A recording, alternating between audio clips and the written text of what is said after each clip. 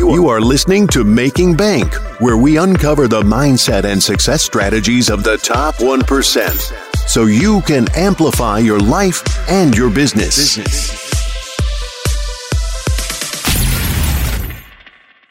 Welcome to Making Bank. I am Josh Felber, where we uncover the mindset and the success strategies of the top 1%, so you can amplify your life and your business today. I'm really excited for today's guest and honored to have Jordan Harbinger. Welcome to Making Bank. Thanks, man. Appreciate the opportunity. Cool. Yeah. I know there's maybe 0.5% of the population out there that doesn't know who you are. That's fine. Through your old podcast and everything else. Why don't you give them like a quick 10-second, 30-second spiel, Sure. whatever. Let them know. Sure. So I spent 11 years hosting the Art of Charm podcast, have left that company, no longer host that show. Now I do the Jordan Harbinger show because I'm really creative with the titling of my show. I actually just figured people were like, you need to name it a benefit. You need to do this. Right. And I was like, well, people might just be looking for me in general because I just ghosted the whole Art of Charm brand. So that made it easier so people can search for the Jordan Harbinger show and find us. But I spent 11 years building one of the largest podcasts in podcast land with 4.1 million downloads every month, and just trying to rebuild the new show brick by brick. But now, instead of baking the bricks in a clay oven for 11 years, I know where all the bricks are, and they're in a neat little pile in my backyard, so to speak, to take the metaphor way too far. So it's been a lot easier growing, even though the new show's only been up for not even a month. It's already a double-digit percentage of what took me years and years and years. I mean, I think right now, where the Jordan Harbinger show is something like where the Art of Charm was after 6 or 7 years. Wow. Yeah. That's so it's incredible. Much faster. Yeah. Of course, markets now are different too. You For can sure. build a show. More places. Back when I started it, you'd go, people go, what do you do? Oh, I do a podcast, and they go, oh, what's that? More than half the time. Or I'd say, do you know what a podcast is? And they go, I think I've heard of it. Now people go, yeah, obviously I know what a podcast is. And even a 60-year-old person will be like, yeah, of course I know what that is. I'm not that old. So the game has changed. Oh, yeah, for sure. Plus, many more mediums to get on and everything else, too, for sure. Yeah. So, well, no, that's awesome. Well, since you brought it up, let's maybe kind of start off a little bit and talk about the differences of what you're doing now today to accelerate your show's growth, which you didn't know back in the day. Yeah, man. Where do I even begin? First of all, you can easily, in fact, throw all the tactical stuff off the table. Cool. Really, what's been the biggest lever was relationships. And I know that sounds maybe a little bit cliche, but I'll tell you what I mean. Okay. Back when I first started the show, I remember asking my own friends if they would be a guest on the show, and I remember getting texts back like, this is stupid, nobody cares about your podcast, or like, lose my number, and I was like, my friends suck. But also, they were right. I mean, who knew what this even was? Right. Nobody cared. There were less than 1,000 podcasts in the iTunes store at this point, most of which were not active because they had 3 episodes and nobody cared about it. But now that I'm trying to rebuild, I'm calling people that I've met over the last 11 years, friendships that I've maintained. People introduced me to you, for example, and they were like, oh, this would be really interesting for Making Bank. That took me years. I would have to scrape for an intro for months and months and months and find somebody who can introduce me to, say, Ben Greenfield Fitness. Right. And now I could text Ben whenever I need something, and he can do the same. That's and it's just instant, I'll say it tomorrow, and I'll do this. And Pat Flynn, I'll mail for this tomorrow, no problem. Cool. That took years and years and years to build. Now that legwork is done because I have these relationships in place. So something that took 6 years to build before, where it was, how do I promote this? What people listen to podcasts? Who can help me promote this? Now I can just make a spreadsheet of 100 people, and it's not people that I haven't talked to in 3 years. It's people that I've regularly hung out with, talked to, seen at events like this. And I can ask them for a favor because they could always ask me for a favor, and it builds back so much faster than I thought. That's awesome. So taking that premise and the networks and the relationships and everything that you've created there, say somebody's brand new and they're doing something, they don't have that, but they're here now and today. Right. So what would you say, okay, guys, this is kind of that first thing to create that connection or... Yeah, I've got a couple of principles that I've followed. Thankfully, I followed them over the last 10 plus years. Because they're really easy. It's really easy to write about networking when you're like, I'm on top of the podcast game. It's easy, Yeah, I'll make a product about this. But I Sure. actually really believe in these principles. and they've been really, really helpful for me. And they'll be helpful for you too. So the first one, you know Glengarry Glen Ross, where they say ABC, always be closing. So we do ABG, always be generous or always be giving. And what that means is, aside from having an awesome ring to it, what that means is help other people without the expectation of anything in return. And I know that sounds like very Dale Carnegie Pollyanna, but the truth is it makes helping and networking with other people easier because it reduces the cognitive load. Like if I'm thinking, what can I get from Josh right now? I don't really need anything, so I'm not going to interact with him, or I'm going to prioritize something else. That's bad, because then anytime you interact with somebody, you're forced to think, what can I get from them? And that the answer usually is going to be nothing, because you don't know what you need in 5 years. You only know what you need right now. So you'll ignore all these great people. You won't make as many friends. You won't make as many connections. And that's a problem. So reduce the cognitive load by just helping other people without expectation of anything in return. And the other thing, the problem that you run into then is scalability. So if I'm a graphic designer and I'm only helping people with graphic design, I have a very limited pool of opportunities of people that I can help. But if I'm willing to connect them with other people in my network, then it's scalable. I can make 15 email introductions in a day. I can't make 15 website designs or whatever in a day.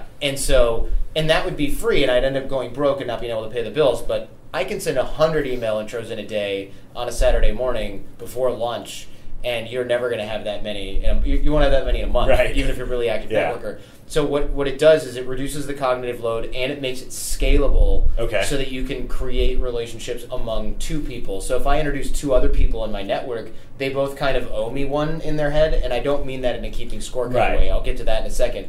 But I get to that meaning that they can then do their thing, and then in 3 years they might go, oh yeah, you introduced me to this CPA that I've been working with, saved me a ton on taxes, thanks for that. So I don't have to help people within my own realm of expertise.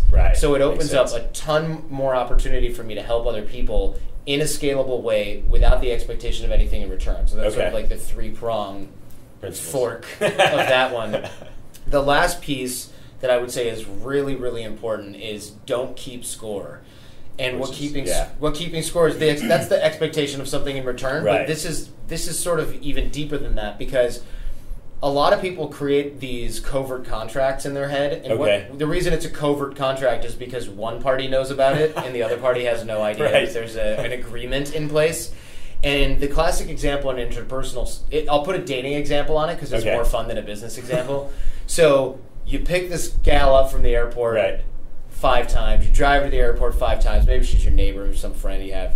And then she's complaining about guys she's dating. And in your head, you're just thinking, one day she's going to realize that I'm so nice and I'm always there for her. I'm the guy. And then, nothing happens. And for months or years, you're pining, because you've got the covert contract. Eventually she's going to owe you. And then one day after 3 glasses of whiskey, or 6, or depending on your tolerance, you're like, Angela, I love you, right? And she's like, what the hell, Josh? I thought we were friends, right? And then you ruin that whole thing. You've poisoned the well because you've got this covert contract. But the problem is it only poisons your side of the relationship until you have an emotional meltdown on the phone like that. And it works the same in business. I introduce you to somebody and you introduce me to somebody. Great, we have that sort of even exchange. But what if you're well connected and I'm not? So you introduce me to 5 people and then I'm like, oh, here's a smoothie. And then you're like, this guy sucks, right? I hate Jordan. He never reciprocates. It's the right kind of smoothie. It depends on the smoothie. Fair enough. But it becomes a covert contract if you're really thinking like, come on, man, you're never holding up your end of the bargain. Because there's no bargain. My bargain is you're helpful, and I like that about you. And in your head, you're like, this a-hole never returns the favor. And that's a really big problem, because a lot of us do this subconsciously. We don't even necessarily do it because we're selfish or because we're doing it on purpose. I might just be really helpful. I might be doing this thing in a scalable way. And then I might say, hey, can you mail out my ebook about stuffed chinchillas for decorative purposes? And you're like, it's not really a fit for my audience. I don't really know if I want to do that. And then I'm angry about this because in my mind you owe me, right? This goes along with all of these sort of subconscious processes that happen with networking. And if you bring this to a conscious process, you start to say, I'm helping without the expectation of anything in return, but I kind of have this little expectation built up, and you got to stamp it up. Gotcha. Look, if someone's using you and they're constantly, hey, can you introduce me to this person? Right. And then you're like, hey, can you let my cat out? I forgot. I locked her in the basement when I went to the store, and I'm not going to be back for a day because I went to my in-laws. And I'm like, I don't know. I'd have to get up off my couch. Sorry, man. So something like really easy. Then you're like, this person's just they're not interested in helping me. They're very selfish. Sure. So you have to be careful, though, because it's better, in my opinion, caveat, it's better to help 100 people and have 90 of them never have the opportunity to help you back. Right. And some of them might use you, but 90 won't, right? 90 might just not ever be able to help you because maybe you're networking down, as we would say. Mm-hmm. So you're helping newbies maybe get off the ground. Sure. You're helping them with a show like this. You're helping them start their business, whatever. Maybe they're never really in a position to do much more than write you a nice review or comment on YouTube.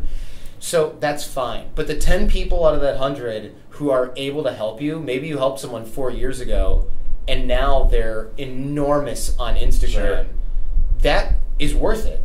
That one person out of 10 is more than worth it because usually they are like, man, you helped me huge. Right. Here's a giant favor that is so disproportionate compared to the email introduction that you made for me 10 years ago. And I'm experiencing that right now with the launch of the Jordan Harbinger show. From the ashes of my career at the Art of Charm, to put it way too dramatically, I'm starting the Jordan Harbinger show, and people were going, "You're going to find out who your friends are," and I was like, "Oh, this is going to be awkward. I'm not looking forward to this." Because when you hear it from athletes and musicians, it's because they're alone, right? And all their friends left them because they're not rich or something. For me, it was the opposite. I just met you like minutes ago through an introduction because I think it was Jeremy Weiss and John Borgman were like, hey, our friend really needs help getting the word out about the Jordan Harbinger show because he's got to rebuild his audience. And you were like, cool, man. Yeah. And those guys don't have to help me. Right. I've hung out with Jeremy Weiss a bunch, but he could have just been like, you're dead to me, right? Like, you didn't have to do that. And all these people that I never have been in contact with, ever, are like, oh, hey, I heard this thing happened. I know we don't know each other, but you want to come on my YouTube channel? I get 300,000 views. Or something. And I'm just blown away by this. That's cool. When I express my surprise, a lot of people go, well, you have been making deposits into the Social Capital bank account for 11 years. With the show, with recommending stuff, helping other people via email. And I do that without the expectation of anything in return. But I never really thought I would need something in return. And now that I do, I'm like, oh my God, thankfully. For sure, I did that. Because I could have just as easily not have helped all these people without the expectation of anything in return, saved myself a lot of time, and been totally screwed right now. Right now, yeah. Yeah. And I think you're 100% right. I mean, I know, when I do my show, or I have people like, oh man, I saw you interviewed so-and-so. Is there any way you could connect me up with them? And I'll ping them, and like, long as they're totally cool with it, I hook them up, and I don't worry about whether they can refer anybody to me or connect me to anybody. And how much harder would it be if you were like, I could make this intro, but I got to think about who you could introduce me to, and so please send me your entire list of content. How are you going to evaluate Well, I've had people like that. Really? Oh, just like, hey, I know, you connected with so-and-so. They're like, yeah, well, can you help me out with this? Oh, and it's like, I'm like, well, why didn't you ask me that before I even asked you that? Yeah, it sucks. And it's like, so you find out, like you said. And you set up that quid pro quo. It's so I just kind of move on past it. Don't worry about it. It's uncomfortable. Yeah. Right? Because even if I'm comfortable with that, right, I don't want to have to owe you a result. Yeah, I don't want to be like, because you said so. Right. Yeah. It's like if that's the relationship that we're going to have, where it's like, now I owe you something, that's it. One, it's either a covert contract or an overt contract. Right.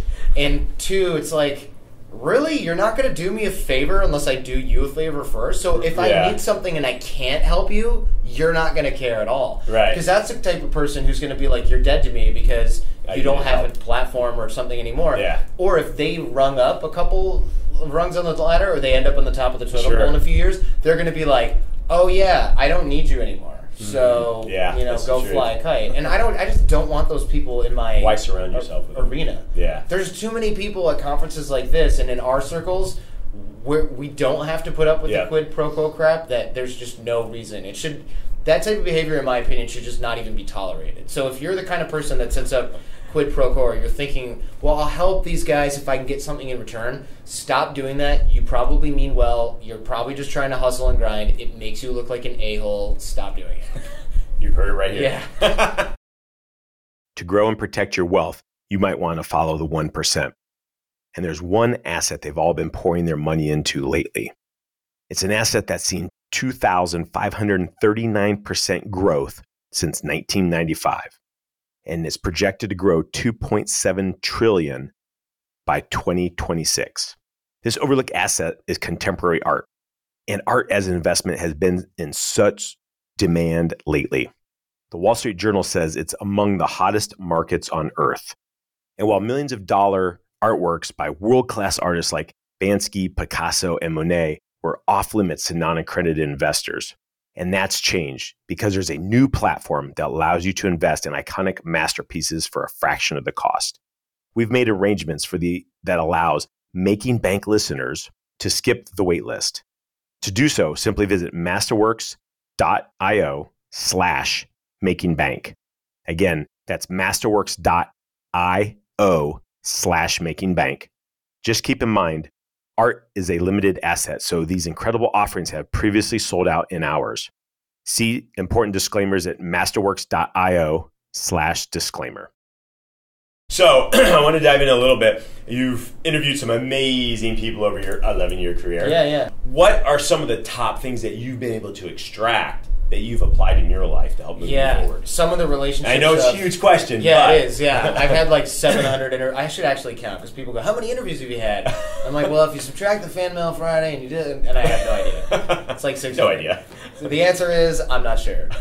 A lot of what I learned about the relationship stuff, those principles that I just expressed, a lot of that came out of the shows and the interviews that I've done. Sure. But a lot of that was sort of meta, where it was like, I didn't have Simon Sinek say, by the way, help other people without the expectation of anything in return. It was more like, if I keep helping all these other people, it keeps coming back to me and I don't even have to try. Sure. And sometimes I'm really way too busy. Oh, look, here's a scalable way to do it. So that was a lot of meta. But what I've really learned from a lot of these freakishly busy folks is the way that they manage their time.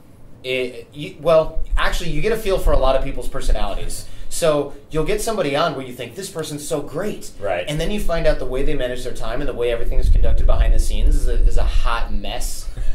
And you go, oh, I never really want to do that. And then other people who you thought, this person's like, nah, I'm not that excited about them. But offline, they're so pro, and their assistant's awesome, and they show up on time, and they're really giving. You think, I like this person a lot because they didn't have to do this for me. Those types of scenarios have been massive for me. So it's not just the one takeaway I got from somebody telling me something. Sure. It's seeing how big deals conduct themselves behind the scenes. Because I interviewed Mike Rowe, from Dirty Jobs. Oh, yeah. And he was he was sick and he was under the weather and he was super cool and his people were super professional and they called me and they're like, please don't use the video, Mike's under the weather. And I was like, oh shoot, I filmed the whole thing and I had a videographer. And he was like, it's fine, you can use it. And I went, I'm not going to use it because you're just being really nice. Yeah. I want to listen to your people because they know better, and they're like, no, Mike, you look like crap. Don't do it, right? But I was really impressed by how cool he was. It wasn't like on in camera and then like robo dead to me mode. I'm overusing that phrase. I'm aware of this. It like offline. But other people that I've talked to who I thought would be really cool, and I won't mention their names, they just aren't. Right. And you go, oh crap, this whole like fun, likable guy is just, that's your performance? Yeah. That sucks. I've had that, I know. It sucks so much. So it's been great to see like Russell Brand and Mike Rowe and Shaq be even cooler than they are. That's awesome. In your mind, right? Yeah. And it's been so disappointing to see other people who are 10,000 rungs below them on the ladder be diva a-holes. And I just go, me and my wife were like, okay, mentally note this for like 5-10 years. Sure. When you've had it and everybody's filming you and you're just annoyed by it and hopefully things are on the up and up, to just never be like that. Because 30 seconds in an elevator snubbing someone taints their impression of you for your entire life. Yep. and you never know where you're going to run into that person again, man. I know. Because this world is so small. It's funny. I literally just had something similar happen. Like somebody had been trying to, interview, and they've committed every single time, and 4 times they've canceled. That sucks. And like as you said, they're on lower, then people like Dave and John or some of these, they always show up. They're here. Yeah. Never never an issue. And it is. You're like, what? And nobody would ever think of it because the person's like fun in public and out there. Oh, he's so likable. Why would he do that? Yeah.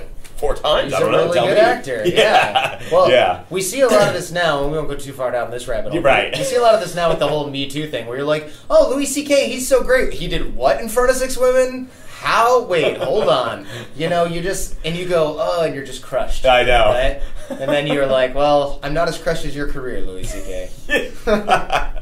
So, tell me, so obviously when we got this all scheduled, your wife helped out a lot. A lot. So, how involved is she with the business? And super involved. Cool. And I'll tell you, before she came on board, everybody, I know you work with your significant. Do you work with your wife? We do, yeah. So that's what I thought. We started a skincare company, so she runs the face of it. I handle the behind the scenes digital stuff. That's what I thought. Yeah. So before I brought my wife on, I don't know if people told you this. They're like, don't work with your wife. You're going to ruin your relationship. You're going to hate each other. It's going to result in a divorce, and it's going to ruin your business. Right. This has been awesome. She's been working full time with us for at least 3.5 years. Awesome.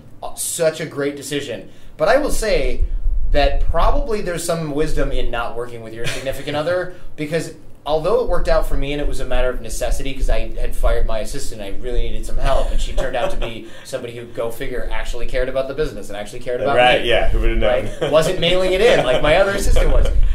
It worked out really well, but I also know tons of people who work with their significant other, and it's a nuclear wasteland of a relationship, and everything and all their ish comes out in their business, and then it all comes out in their marriage, and they can never turn off the office because they live together. So I think, and I would love to hear actually your wisdom on this, even though you're interviewing me. I feel like setting boundaries of like, okay, stop checking your email. It's 11 p.m. We're watching a movie. Stop. Stop interacting with people on social media. Turn your phone off.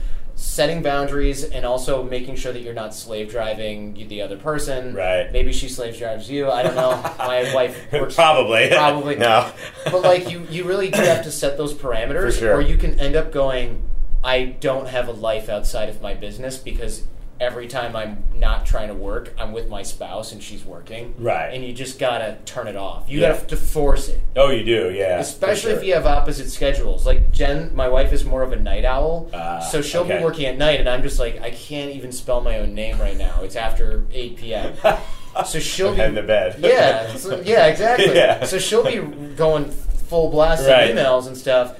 And I'm trying to go to sleep, but then in the morning I'm like, all right, let's do this. And she's like, F you. Party time, radio up. Yeah, she's like, no, coffee time. Yeah. Time for yoga. And you have to let people work on their own schedule if you're married to them. If they're in your office, you can slave drive the crap out of them, do whatever you want. It's your management style, right? But if you're married to them, you got to put up with a little bit of more of a flexible schedule, or you're going to get strangled. No, definitely, and I'll touch base and I'll ask you kind of what couple principles or what kind of things that have helped you guys. Mm-hmm. I noticed for us, I mean, especially, I kind of resisted it for a little while, but it's been 2 solid years now that just helping grow the business, and it's been good. I mean, just being able to work together. It takes some time because you got to figure out, why are we butting heads on this thing when we're both kind of heading in the same direction, Mm-hmm. And, kind of once you start to figure some of those things out, and kind of like her role is the face of the company, and mine is the digital marketing, overseeing that, because I know that area. Yeah. And once you kind of like, I don't want to talk about how this skincare hair is going to do this and how it's going to do that. That's where she's great at it. Yeah. And let her do that and let me do that, and then we kind of come together to help move everybody towards the vision and stuff. Yeah, and I think for me, in her, I'll try to speak for her.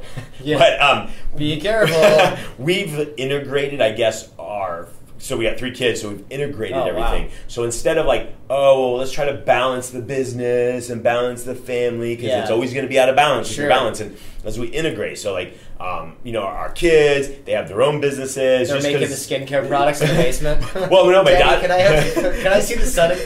No, you're locked in here. Well, no, it's like our daughter created her own pet products, natural pet products, because she saw what the skincare stuff was doing, and it's like, pet care's got to have the same thing. Wait, how old are your kids? My daughter's 9, and I got twin boys that are 7. So your 9-year-old daughter has her own business. For the last year and a half. That's insane. That's amazing. Go right online to paleopets.com. Boom, she's right there. Yeah, I feel like I've heard of that actually. It's probably she's got little ads out there. She does her Facebook lives, and that's incredible. So we've tried to integrate. They can do whatever they want, but they want to do what we're doing. Yeah. And so I think integration, but also having the time, spending the time. She goes to bed earlier, like you. Yeah. I work late, so I get out, and from 2 to 4 hours, I can hammer out a ton of stuff and get it done. And I'm not bogging anybody down, not feeling, I need to go spend time with them or anything like that. Yeah. We already did all that. They're asleep also, probably. Everybody's asleep at that point by 10 o'clock or 11 o'clock at night. That's the best way to do it, man. So, but, I don't have kids yet, so I am curious how I'm going to end up. I always joke, I'm like, how young is too young to teach them how to edit audio? As soon as they can move the mouse. Right, exactly. I'm like my producer, Jason. I'm like, hey, man, you might have a few assistant producers coming into play pretty soon. He's like, oh, crap, who? And I'm like, I don't know. I got to have kids, and then when they're 5 or 6, watch your back. They're going to be, they're coming to help. They're going to be normalizing the audio levels. That's funny. Yeah. So I guess we got a couple more minutes left, but what have you guys, maybe a couple of things that found that have really worked for you that help bring it up to that next level? Yeah, so working with my wife. Working with your wife, yeah. So I'm in a different situation than you, because my wife is technically like my administrative person or assistant. It's like flip-flop. But as you know, she's going to also tell me what to do when she needs me to do something. So she's really good about that. And we balance that role well. But it sounds like you're partnered up with your wife. You have to, really. Yeah. I mean, that's the only way to get it done and I think fun. I think your way makes a little more sense, because I sometimes, and we don't get in fights or conflicts about this per se, but maybe that's just because she's a nice person, my wife. I could tell her what to do, but that would also change the dynamic of our marriage, because I'm not telling her what to do inside of our marriage all the time either. But so I assign her things, but I do have to lay off and go, well, if she's taking a nap or she prioritizes something else, I'm not like, where's that LinkedIn brief, So you have to let it go a little bit. Right. But you also, if you're in an office environment, you can't really do that around other employees, because then they're like, well, okay, wifey gets special treatment. This is kind of BS. Yeah. So she has to be at a partner level for that, and also be treated as a partner, even if the task or role that she has is something that you wouldn't necessarily hire a partner to do. Right. So she's just part of that. Right. Yeah. So you kind of have to have the elevation of like the respect level is like partner. Right. The duty level, responsibility level is of partner. Doesn't really matter what the task is. Sure. Right? So it doesn't matter if they edit the audio or they're holding the camera. They have to be, if they're your spouse, they've got to be at that level. Right. Otherwise, you're going to end up with conflicts inside the relationship, which is obviously just going to burn down the whole thing. Oh, yeah, for sure. And that was subconscious at first for us. And I realized it because when I was with The Art of Charm, the old company, before the Jordan Harbinger show, the other guys in the company who I was actually legally partners with, they were not super nice about that stuff. Okay. And there was friction there. Friction, yeah. And it was like, crap, is she the admin for the company or is she like my admin? Right. So that caused a little bit of tension. And so we really had to consciously go, okay, this is your actual role. Right, define it out. And this is your actual boss. Sure. And these guys can assign you things, but they can't be jerks just because you're my wife. Right. Or something like that. Right, okay. So you got to be really careful with that if you have other people in play, other partners in play. If it's just you and your wife and some other help, it's probably going to be 1,000,000 times easier. Yeah, I mean, we have 25 employees, so it's and she kind of handles all that. I handle that. Great. And, I got a small team that works on my side. You have a team of people that will tell you that you're right when she tells you that you're wrong. That's right, Mike. It's a good way. It's a good way to be. Well, cool. You're right, Josh. Well, it was really awesome. Why don't you tell people where to find you? Sure. Yeah. So if you listen to podcasts, or if you don't, you should. Search for The Jordan Harbinger Show, or you can just go to jordanharbinger.com/podcast, and you can find everything there. There's a couple handfuls of episodes up now of the new show, and each one solves a problem. Each one has worksheets because there's practical stuff to apply. And so if you like learning and you like practical stuff, that's what we do on the show. Nice. I might steal his worksheet idea. Steal the worksheet idea. It's really good. I like that. Otherwise, you have to absorb everything. It just doesn't work that way. And they don't want to take notes all the time and everything else, so maybe steal the worksheet idea and give it to you guys. No, it was an honor to have you on here. Likewise. Really appreciate your time today and taking a few minutes out to come on over here. So thanks for coming on Making Bank. Appreciate it. I am Josh Felber. You were watching Making Bank. Get out and be extraordinary. Thank you for listening to Making Bank. If you have enjoyed this episode, please leave a review, and sharing is caring. Follow Josh Felber on Facebook, YouTube, and Instagram for more. You can also listen to Making Bank on Amazon Alexa, Spotify, iHeartRadio, and watch on Apple TV, Success Thinkers Network, Amazon Fire, and YouTube.